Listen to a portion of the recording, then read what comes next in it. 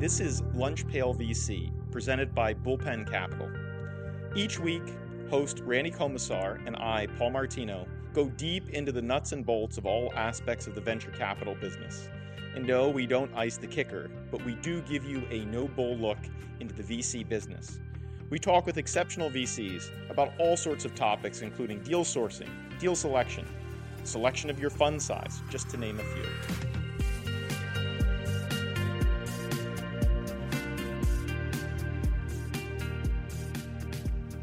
Welcome back to another edition of Lunch Pail VC, where there is no fleece allowed. We give you a no-bull look at the industry of venture capital. I'm one of your hosts, Paul Martino, managing partner, Bullpen Capital, along with my friend and co-host, the Sultan of Sand Hill Road, Mr. Randy Komisar from Kleiner Perkins. Oh my goodness, Sultan. Well, Paul, it's great to be here for yet another, what looks like a fantastic episode. Today we've got a guest to get under the hood with that a seemingly opaque venture capital topic, ones that we really don't talk a lot about in the private venture capital business, and that is corporate venture capital.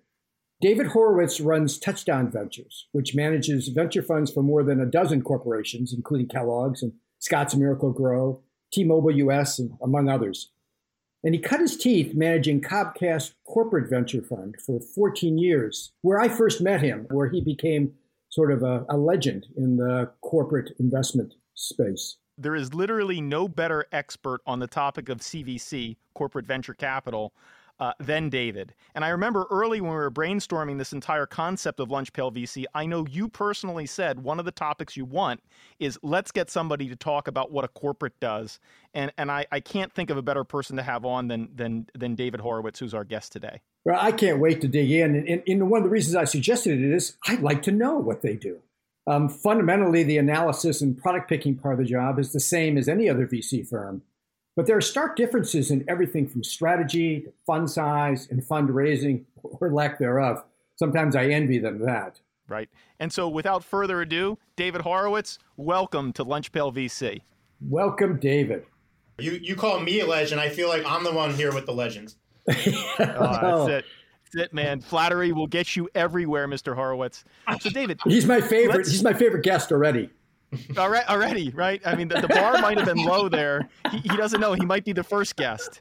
So David, but let's start a little bit with your background. Obviously, we know you've been running Touchdown for a while. You were at Comcast, but let's talk a little bit about how you get there. You were at Michigan. You were at Bear Stearns for a while. The .com bust happens. Talk to us about how you end up where you are now. So, believe it or not, I'm actually an accountant by trade. Don't hold that against me, but I do my financial due diligence, I guess, better than most other VCs out there. But a lot of my classmates from Michigan at the time were going into investment banking and felt like that might actually be a better career path for me. So for the late 90s, I started as an analyst at Bear Stearns. I take absolutely no responsibility for what happened there. I was long gone after that place melted down. But it was actually a really good training ground for me, a great opportunity to build my skills. And actually, the first project I ever got staffed on kind of changed my life.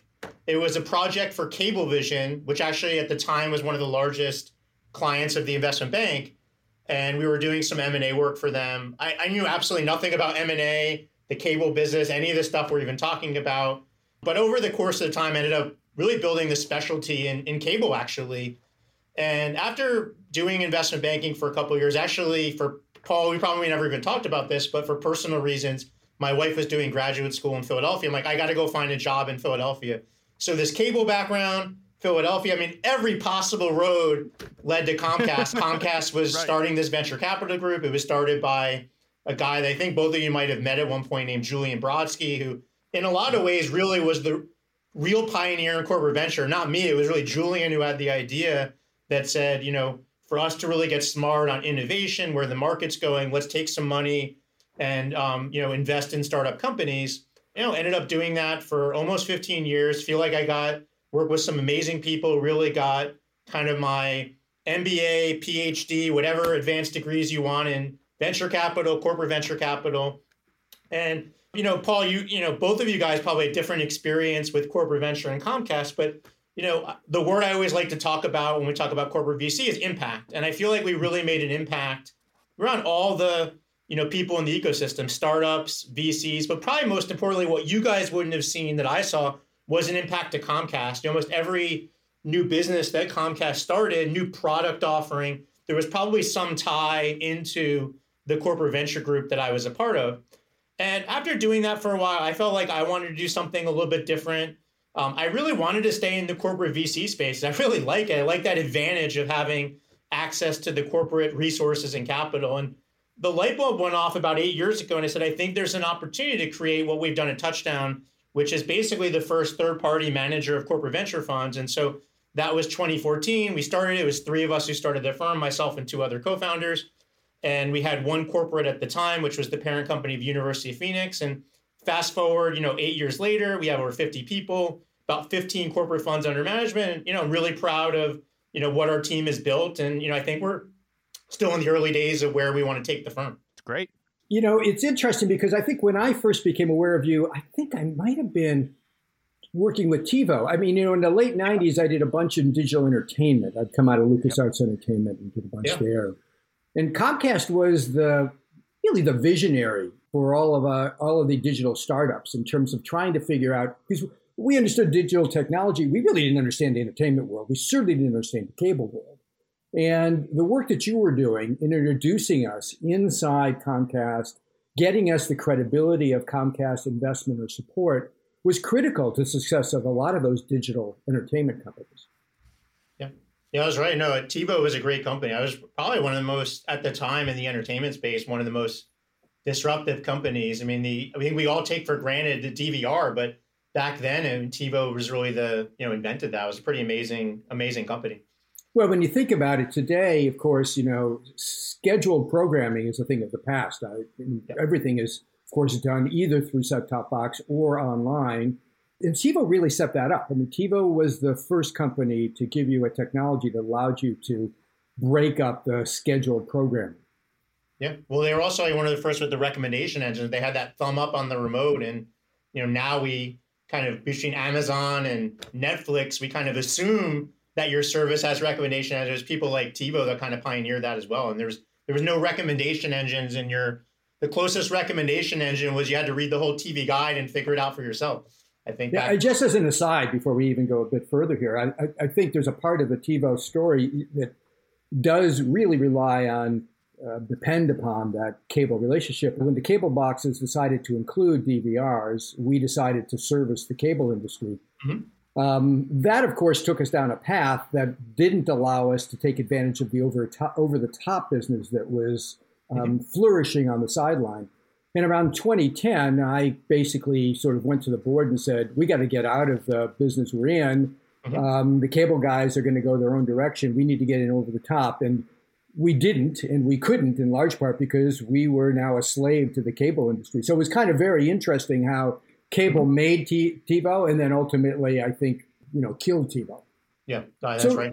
The fundamentals are very much the same, right? You got to pick entrepreneurs, you've got to pick markets, you've got to pick products or services, but it's also very different. Tell me a little bit about what you perceive as the differences in what you have to master in your field versus what we have to master in ours. I feel like in some ways, you, as a corporate VC, kind of have a double job. I think a lot of VCs see them in the business of servicing startups, whether that's from the board level or just trying to add value.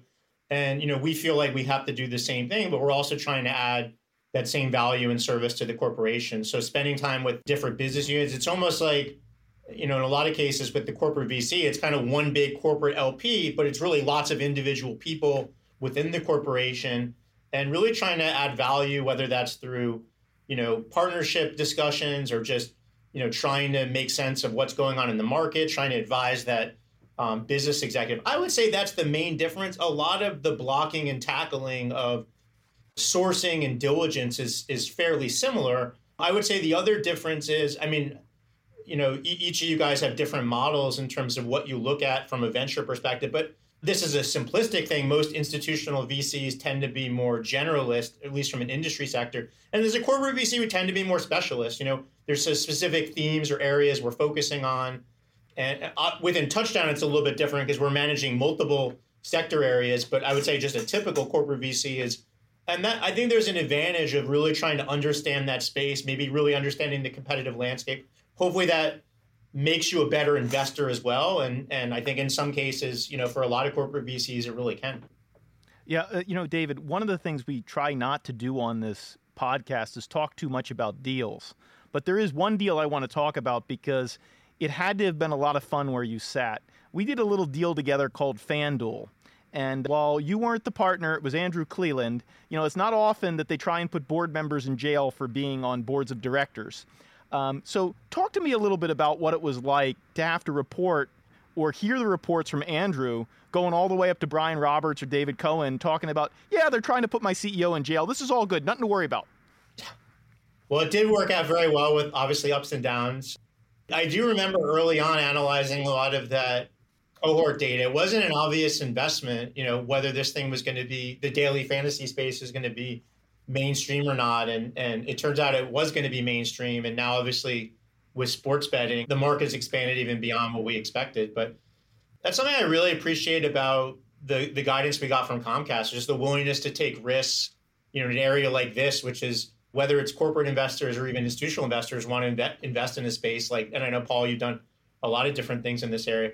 I mean, to answer your specific question, a lot of the senior leaders, Comcast and other corporations, say a little bit less hand-on specific investments, certainly kind of made them aware about what was in the portfolio. But I would, really trusted the team on, managing the individual companies. I think that's really what makes a really good corporate VC is having the right team, whether you're working with a firm like us at Touchdown or whether you have your own team, and really trusting them that they're, going to get the strategic and financial value out of these and not kind of meddling into some of the positives and challenges related to managing a company. So one of the complications that I always see in working with corporate or strategic investors is the buy-in they need from the operators. And of course, it depends upon the organization. And in Touchdown, for instance, your companies may all deal with it differently. So I'll be fascinated to know how you set the ground rules for decision-making amongst your LPs. But that's been a black box to me. You always have this situation where the corporate investors sort of say, this looks great. We're really interested in doing it. We got a green light. You got to deal with you got to go talk to the operator. Yeah. And then you're dealing with the operator on a build versus buy situation, or they're skeptical or jealous about the technology. And now you've got this actually competitor in the process of determining whether or not you're going to get that strategic investment. Can you elucidate that a little bit? I mean, every different corporate VC is going to run a little bit differently. The way we like to do it, Randy, at least to answer that part of the question, is really a lot of these venture funds typically sit on the corporate level, which is, separate from the business units. I mean, first of all, it starts with having the right strategy of, what we want to invest in. We don't want to waste, whether it's an entrepreneur or VC's time. So we want to be really disciplined about being upfront and thoughtful about, what areas. And we tend to be very proactive about, okay, if these are one of the themes that we want to invest in, we really want to go out and, proactively source opportunities that fit that strategy.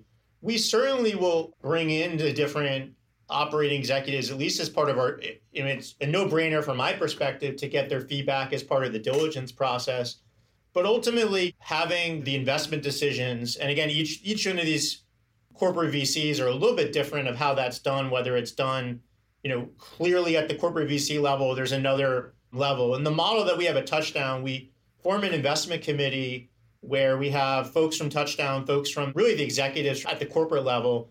And those decisions are made, we usually will get that input again from the business units, but the decisions are going to be separate from that. That I would say that's how it generally works. But again, each, like every corporate fund's going to run a little bit differently. I mean, the corporate buy-in piece is just one of the special circumstances that you have to deal with. Talk to us about some of the stuff that traditional venture people would be thinking about. How do you deal with things like reserve strategy when you're investing off a balance sheet? How do you deal with compensation structures for the corporate venture partners? Talk to us about some of those things that are very unobvious how you'd get that right inside of a corporate. And I imagine maybe what you did at Comcast is different than what you've done at Touchdown. I would say we try to make it as similar to the institutional VC as possible. I would say the biggest difference, of course, is that These are not pooled investment vehicles. You have capital coming from one source as opposed to many sources. I would say in some ways that actually makes it easier, especially related to, if you want to change the strategy or think about things differently, which you often want to do depending on the market conditions or the investment strategy that we want to pursue. But, how we operate, we build model portfolios really up front. We build a model portfolio. It includes, how many investments we're going to make for this fund, how much are going to be in the initial round, follow on. And then we update them regularly based on, how much reserves we want to now allocate to these portfolio companies now that we know, how they're performing and, how, in some cases, if they've raised these monster rounds, which has happened, we might cut our reserves and that might increase the number of investments because they may not need our capital. I don't know if it's tremendously different than how, not that I know, Paul or Randy, how you guys do things, but I imagine there's some similarities. On the compensation side, I would say that really depends. In a lot of the cases that companies that we work with, that they don't have anybody full-time on their team that's working on corporate venture. They have day jobs. And so the compensation models in that case are very different where, if they had a full-time set of people, part of why they're partnering with us is our team is actually acting as the full-time kind of corporate VC team for that corporation is typically how it works. Tell me a little bit about the intentions, expectations of your LPs. I'm thinking back to the early days when you started in the business, where Cisco was a leading light in corporate ventures, but they invested largely because they wanted a head start in potentially acquiring these companies. And they did a great job of acquiring a lot of those companies, terrific job of integration. It was kind of the heyday for Cisco. And then, of course, there's Intel, who's done a terrific job, run a great corporate venture group now for decades, largely focused on technologies. And then you have these, I would sort of call it intermittent investors who come in occasionally to try to understand what's going on technologically that could be disruptive in their field. And they're really looking for G2 in the market. Mm-hmm. Three very different sorts of expectations. Explain to me a little bit about the expectations of your investors at Touchdown and if you still see those three categories of corporate expectations in the investment area. Yeah, I think those are good categories. And I would say most corporates want all three. I mean, in this kind of year 2022, you kind of have to want to know what's going on in the startup ecosystem because there's so many companies building innovative products in a particular industry. And so I think it starts with making sense, identifying those companies, sourcing those opportunities. Step two would be, okay, how could we commercially work with them? And you guys have had different experiences. You mentioned the TiVo one earlier, but most startups are generally really good at product development, product innovation, technology innovation, but just don't have the history or the teams to be able to do sales and marketing. And the corporate's the opposite of that, where they have an existing sales and marketing and distribution set of relationships, but tends not to be good. And so if you can kind of marry those together, which is a lot of what corporate venture is, I would say on the M&A side, I mean, certainly, to me, that kind of starts with number two, which is, okay, is there an existing relationship that's adding value for both sides? And then maybe the next step is, this has become really important for both sides.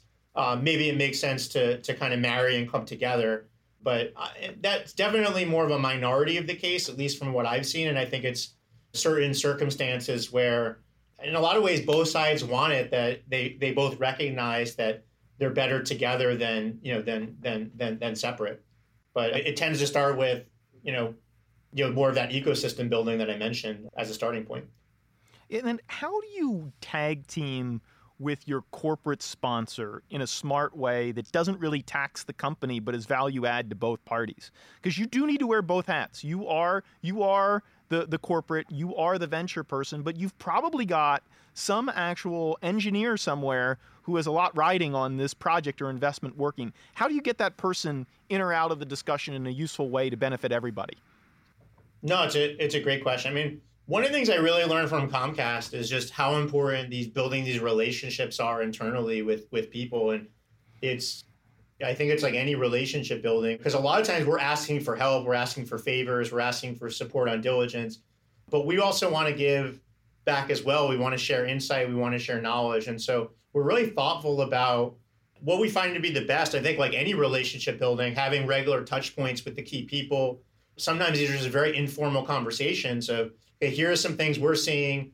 What are things that you guys are seeing? Okay. And oftentimes they may say, if you find X, we would love to know about it. And it may not even be part of our investment strategy, but if they want us to find X, we're going to go find that. And then we may, the next meeting say, you know what, we're fine. We have this interesting company, fits our strategy, and we need your help.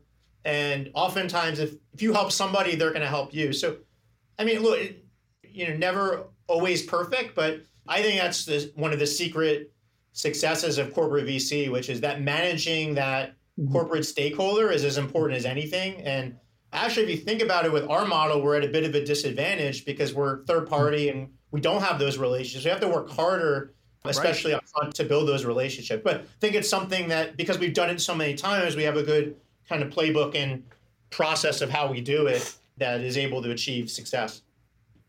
And David, do you have a business development account executive on each deal? So you've got somebody who's really trying to get the value for the entrepreneur as well as for the investor in the relationship? Yeah, each of the relationships has what I would say more of a fund manager. So in addition to leading that fund, figuring out what we're investing in, managing our team, one of the goals is obviously the portfolio support piece. But we don't have a separate resource from just business development. We think the people that know that sector well, know the companies well, and have the relationships with the portfolio are the ones that are going to be best. Also, working on the business development side. I think as we build our platform, it's something that we're keep thinking about, and we're experimenting with some new things right now of how we could even do, obviously it's a lot of VCs are focusing on these types of platforms. And I think it's something as we continue to build the firm, we'll grow more resources there. But today we rely a lot on our kind of current investment team to play that role. And so then how do you deal with things like sector and stage, right? So obviously there are sectors that are important to each of your 15 corporate strategics. Are there stages that matter? I mean, that seems like a hell of a matrix you got to keep in your head at any point in time. So how do you manage that from delivering the best bang for the buck back to your corporate sponsor? Yeah, well, we've decided the best strategy for us, as I mentioned with this fund manager, is form some kind of dedicated type teams within Touchdown of people that we think accountability is really important in business. So we need a set of people who are accountable for the success of that particular fund. Those are the same people that are building that subject matter expertise. So sector, to your question, Paul, is really important to us. If you think of the three main pillars of a venture capital strategy, you have sector, stage, geography. Obviously, there are other pillars, but those are the three most important ones. For us, we are going to constrain ourselves on each corporate fund on sector because, with our relationship with Kellogg's, for example, we're primarily focusing on, investments in the food space or T-Mobile communication. And so when you have that constraint, we want to be less constrained on things like geography and stage. Well, with that being said, if two guys or gals, out of a garage come to us, we may actually want to get to know them. Maybe we could give them feedback through the corporate relationship, help them. It's probably going to be early for us in terms of our risk profile. And then if something's just about on the doorstep of an IPO, are we really going to add a lot of value? That might just be more of a commercial relationship. It's really that, but that middle area is very wide, as you know. And, we've done, what I would call more traditional seed up to later stage, even some growth equity investing. But I think part of the mentality is to study the sector and invest in what we think is going to be that category winning or defining company in the sector, regardless of what necessarily the stage is, which, again, with some of those exceptions that I mentioned before. And when you raise, it sounds to me like every LP operates kind of as a separate fund. Yep, they're all separate managed accounts. That's correct. Yep. So within that, do they make a commitment to you to fund their investments for some period of time? What is the sequence, the rhythm of these investments? You raise funds the way that we raise funds. You raise a separate fund, you invest that fund, you raise another fund on top of that, you're managing an old fund, you're now investing a new fund. How does that operate? And what's the commitment of your strategics to future financings? Yeah, that's a great question, Randy. We typically ask for 5-year kind of initial investment period, which would be similar to an institutional fund. And then obviously the idea from our perspective is if this is really valuable and the corporate is seeing both the strategic return, the financial return, then, in some ways it could become an evergreen fund. We would still call it a fund too, but obviously, our goal is to make these longer term relationships and to continue to work with the corporation beyond that 5-year period. But we start with the 5-year period to begin initially. Great. Well, David, look, I want to switch it up here a little bit, though. There's a very important topic that you're one of the few people I can have this discussion with. My fund is called Bullpen Capital. Your fund is called Touchdown Capital. You see where I'm going with this? What was the smart thing that we did when we figured out that sports analogies were good? And I know you're a big Michigan guy. You finally got Ohio State off your back. Are you getting pitched on all these name and likeness deals the way I am because you're a corporate strategic and all that kind of stuff? I mean, come on. You got to be a sports guy if you call your thing Touchdown, right? Oh, it's hard to find a bigger Michigan sports fan than me. If you look at the colors of the Touchdown Venture logo and you match them to the maize and blue Michigan, that's certainly not a coincidence. I'm still trying to figure out how this whole NIL works. Michigan, I'm sure Lehigh is very above board as well. Michigan is very above board. I don't think actually you're literally allowed to put NIL into recruiting. I think it's like against the NCAA guidelines, although I think everyone's still trying to figure these out. But I'm less involved in that, but I mean, clearly it's changing the college sports landscape. It's actually it's kind of sad because I love college sports, and now it feels like there's this free agent market with the transfer portal and everything. It's all driven by this NIL. It's actually, and the other thing sucks. Too is my partners Eric Wiesen and Duncan Davison, both Michigan guys. So, I hear a lot about Michigan sports on any given day. So I feel like I'm a surrogate fan of yours, even though I'm a Philly guy. I assumed the sports thing was all Philly. Yeah, have you guys seen The Hustle with Sandler? It's fantastic. It's a really great. Yeah, we've heard a lot about that. Obviously we did a little NBA basketball movie in Philadelphia a couple years ago. If you happen to remember Inside Game, Randy. So we got a lot of advance heads up notice on Hustle getting filmed, and my understanding is it paints Philly in the appropriate light. It does. Which is, that I don't like this. David, I don't like this next generation of Philadelphia sports fans who wants to shed their image of the prior vested. No way. I'm proud of the prior image of the Philly sports fan. I want to keep it as long as possible. What do you think, David? Absolutely. Right? Absolutely. Okay, I got to break up this love fest for a second because I have a critical question, and I'm going to ask you to critique this statement. When my entrepreneurs come to me early, when they're like in their, I don't know what we want to call it now, seed aid, I always think about it as pre-market. And they come to me and they say, you know what, Kellogg's wants to invest in my new food business. They're excited. David's looking at it from touchdown standpoint. And what do you think about taking them into this round? And my advice to them is always as follows. Corporate strategic venture capital is incredibly valuable at the right time. But if we take it too early, when our strategy is yet to be determined by the market, then when we change, we may find ourselves no longer aligned with them. When they change, we may find that we're no longer aligned with them. And if they change management, we may find that we're no longer aligned with them. So let's wait until it's very clear that we're at an execution phase of the business where the strategy is locked down, we're accelerating the business, and they can really help us do that. Tell me if you agree, disagree, and how you would change that statement. Well, I would definitely say you should definitely talk to that group because even if they don't invest, they probably know the market better than other VCs, so you should at least get feedback.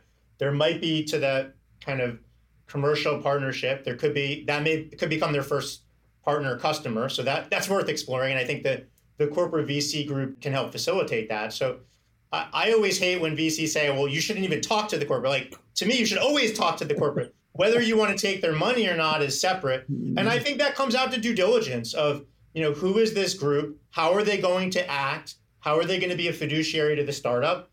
And not all corporate VCs are created equal. But I think the ones that are going to be good investors, good fiduciaries, even if the strategy changes, they're not going to abandon the portfolio company. They are probably going to be as good, if not still maybe better, because they're probably, again, that And there might be some, to your point, Randy, that are not going to be good. But I don't know if it's an absolute. I think it's a go talk to them, go see what you could do. And, just like any, you should always diligence your co-investors or as a startup, your investors. If the diligence checks out, I would, and you think they can add value, then, I wouldn't say, wait. I would say, I'd rather get value now than the future. So I think it just depends. So just let me ask a quick follow-up and then let Paul jump in here. But what do you do at Touchdown to minimize the risk I just outlined? Well, I think the risk that you outlined to me would be that the corporate strategy changes, and therefore either they're going to try to convince the startup to change, or they're going to abandon the company because it's no longer relevant. And I would say we try to influence the company, but if we're going to recommend that they make a pivot or a change, it's probably going to be based on hopefully some data or some analysis that makes sense, and not just because of some corporate reason. I think on the second part, that's an easier one. I think whether it's a VC or corporate, VC strategy can change as well. People leave VC firms and they abandon companies as well. And I think it's, again, that reference, how do you act when there's change? And I think a really good VC, a really good corporate VC, still is treating it, important, like any investment, still figuring out how to help the company. Maybe there isn't that commercial relationship we thought, but there's still, a really good VC can still, whether again, financial or corporate, can still help that company. At Touchdown, that's how we like to operate. And that's just one of the ways that we could add value is through these corporate relationships, especially the big firm with 50 investment professionals. That's a big network of people.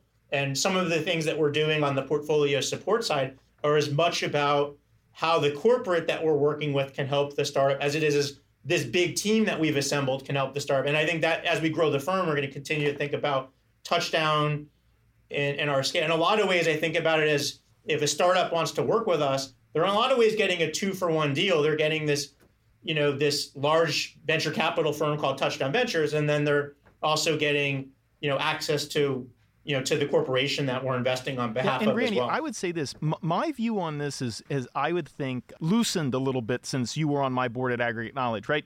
Aggregate Knowledge, it's the mid-2000s.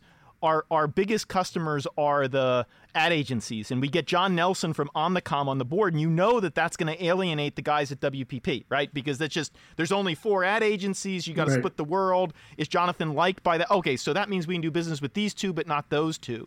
I increasingly have seen a lot of the kind of more different kinds of companies. The only way they can get off the ground is with the corporate support early. And I don't think that was the case as much, say, 20 years ago. You could go and, hey, I got this crazy idea, and I go pitch Randy Komisar at Kleiner Perkins. I think a lot of these new ideas are so inside baseball. There's such new and unique models that unless you have the first customer, unless you have a couple bucks from the person who's going to put you into business, you can't literally start the company. And I have seen a lot of these almost designer ventures where, someone in one of David's companies, the first money had to be from someone at Touchdown or else the company doesn't exist. David, any thoughts on that? Because that's something I didn't used to see. I think you're seeing a little bit more of that, but I would say, at least from my experience, still more on you. I would see more of the entrepreneur wanting to get that feedback from the corporation earlier on. I think it goes back to how they're now teaching people in business school or teaching people like the whole I-Core phenomenon of go talk to the customers earlier in the process and figure out if there's a market. I think the whole corporate VC in a lot of ways fits into that framework. And then, how early you want to take the capital, I think it just depends. But depends one of the advantages I see, David, that you bring to all of your LPs is you do provide that bridge. I mean, you're a very experienced investor. You understand what it takes to be an entrepreneurial early stage risk taker. A lot of these guys, when I see them set up a corporate internal investing group, they take somebody out of their finance group or business development group. They have them report to the CFO, and they think like internal investors. They think like they don't accept loss. They're willing to regress to the mean in order to avoid any loss at all. They don't understand the the sort of power curve of venture investing. They're extremely uncomfortable when there are hiccups in the progress of the company or changes in strategy. And I would imagine that Touchdown does a really great job, even unconsciously, in figuring out how to temper that disconnect between the entrepreneur and the strategic investor. You're doing a great job of selling Touchdown, Randy. You're hired. And remember, he's a former accountant too. So apparently, being a former accountant, this is all making sense somehow, David, right? Exactly. No, I think you're absolutely right. I mean, I think we always say it's not only the venture capital experience, which I think is, but it's just how to go about doing everything. And really, I mean, I think at the core of it, there's so many activities you got to get right here. And if you think about it, like this is the riskiest form of investing. We all know that. That's the businesses that we're in. And so for a corporation, especially if they've never done this before, we de-risk a lot of that by bringing professionalism and order from chaos and all that stuff to the table. So absolutely. When these internal guys come to me oftentimes for advice, I say to them, in your corporate culture, can you fail more than you succeed and get promoted? Because if you can't, then there's no place to be a venture capitalist inside the organization. Right, that's it. Yeah. Part of the model portfolio exercise is showing the failure rate that we're going to need to see here. And certainly a couple cases where we've had people run away from, which is good for us, in terms of whether they're the right partner or not. But there is a lot of education about that. A big part of my role is educating corporates about, what to expect when you decide you want to enter these activities. I mean, I feel like that's a big part of my role, especially up front when we're launching these relationships. Great. Well, David, I got one last thing we got to talk about. I am very proud to say that you are still an entrepreneur in addition to a fund manager. And I don't know if most of you know this, but David has actually released a board game that I've read about a lot on Facebook called Frequent Flyer. So, David, you got to tell us about what made you wake up one day and say, you know what? I run a corporate venture firm, but, today is the day that I'm going to launch a now award-winning board game. You got to tell us about that and how that keeps you sharp. So as a child, I love board games. I always wanted to create my own. I was always tinkering around. So it was kind of part of my childhood. And used to travel a lot pre-COVID. I loved collecting frequent flyer miles, maximizing my balance, spent way too much time, analyzing that stuff. And it kind of felt like a board game. It was a game. And so kind of put that together and said, I think this could be a great board game. There had no one had really done that before. Sketched it out. Sat on my prototype sat on the shelf for a long time. And then when the pandemic took place, people weren't traveling. People were staying home playing board games. Like, let me try to get this out. Took a little longer than I would have liked, but, learned a lot about it and released it about a year ago. As you mentioned, got some great press and accolades. You guys have been asking me a lot of questions. I'll ask you a question about this. What do you think the hardest part of getting this game to market was? Oh, my. I mean, it's a subjective question, but I'll give you my answer of that. Oh, you want us to guess? Well, I was going to let you guess, but I'll give you the answer. Okay. Getting it on Amazon. Getting it on Amazon. Getting it on Amazon. They're very thorough in their diligence. You need to prove that you have the intellectual property rights, which was easier than it sounds like it was, but it could have been very difficult. And the process just took a lot. I kind of assumed you'd go on a website, just type just how easy it is to buy something on Amazon. You think it'd be so easy to list something on Amazon. Even getting the inventory to Amazon is but once you're in that system, to see that machine, you send them a bunch of inventory. Within 30 days, it's all over the U.S. within, same day delivery. Pretty amazing. I mean, we know it's an amazing operation, but just to see it took a lot longer than I expected. But once you're kind of in, you're in. So how long did it take you? How long did it take to get the game distributed through Amazon? I mean, I was able to register first non-prime, and then the prime part took a little longer, but the non-prime took probably like 30 to 45 days, and then the prime took maybe like another 30 days beyond that, if I recall. Why does prime take more? Why does prime take longer? Well, the biggest thing is you have to send the inventory because they're now they're sitting on the inventory. So that's the biggest. That's the biggest. That's the biggest part. But their approval processes are very thorough. You'd be, again, they do video interviews, background check. Like it's a lot. I felt like they're hiring a lot of people. I felt like they were interviewing me for a job. So there you go. Entrepreneurs, you want to get listed on Amazon.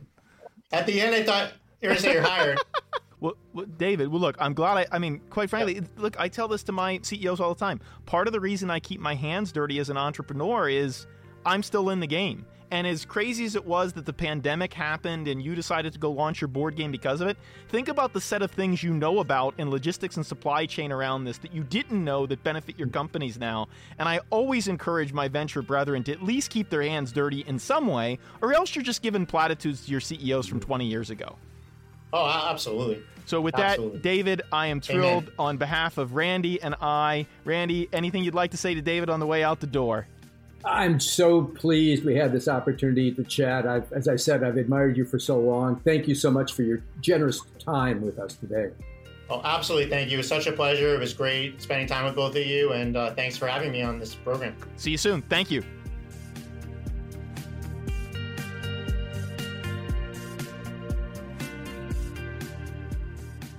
Thanks for listening. Lunchbell VC was created by Randy Komisar and me, Paul Martino. It was produced by the great team at Edit Audio. If you want to follow more of our guest's journey, check out the show notes. And if you like what you've heard, make sure to give us a review and tell your budding VC friends to listen to us. They might actually learn something. Again, I'm Paul Martino, and on behalf of Randy Komisar, see you next time.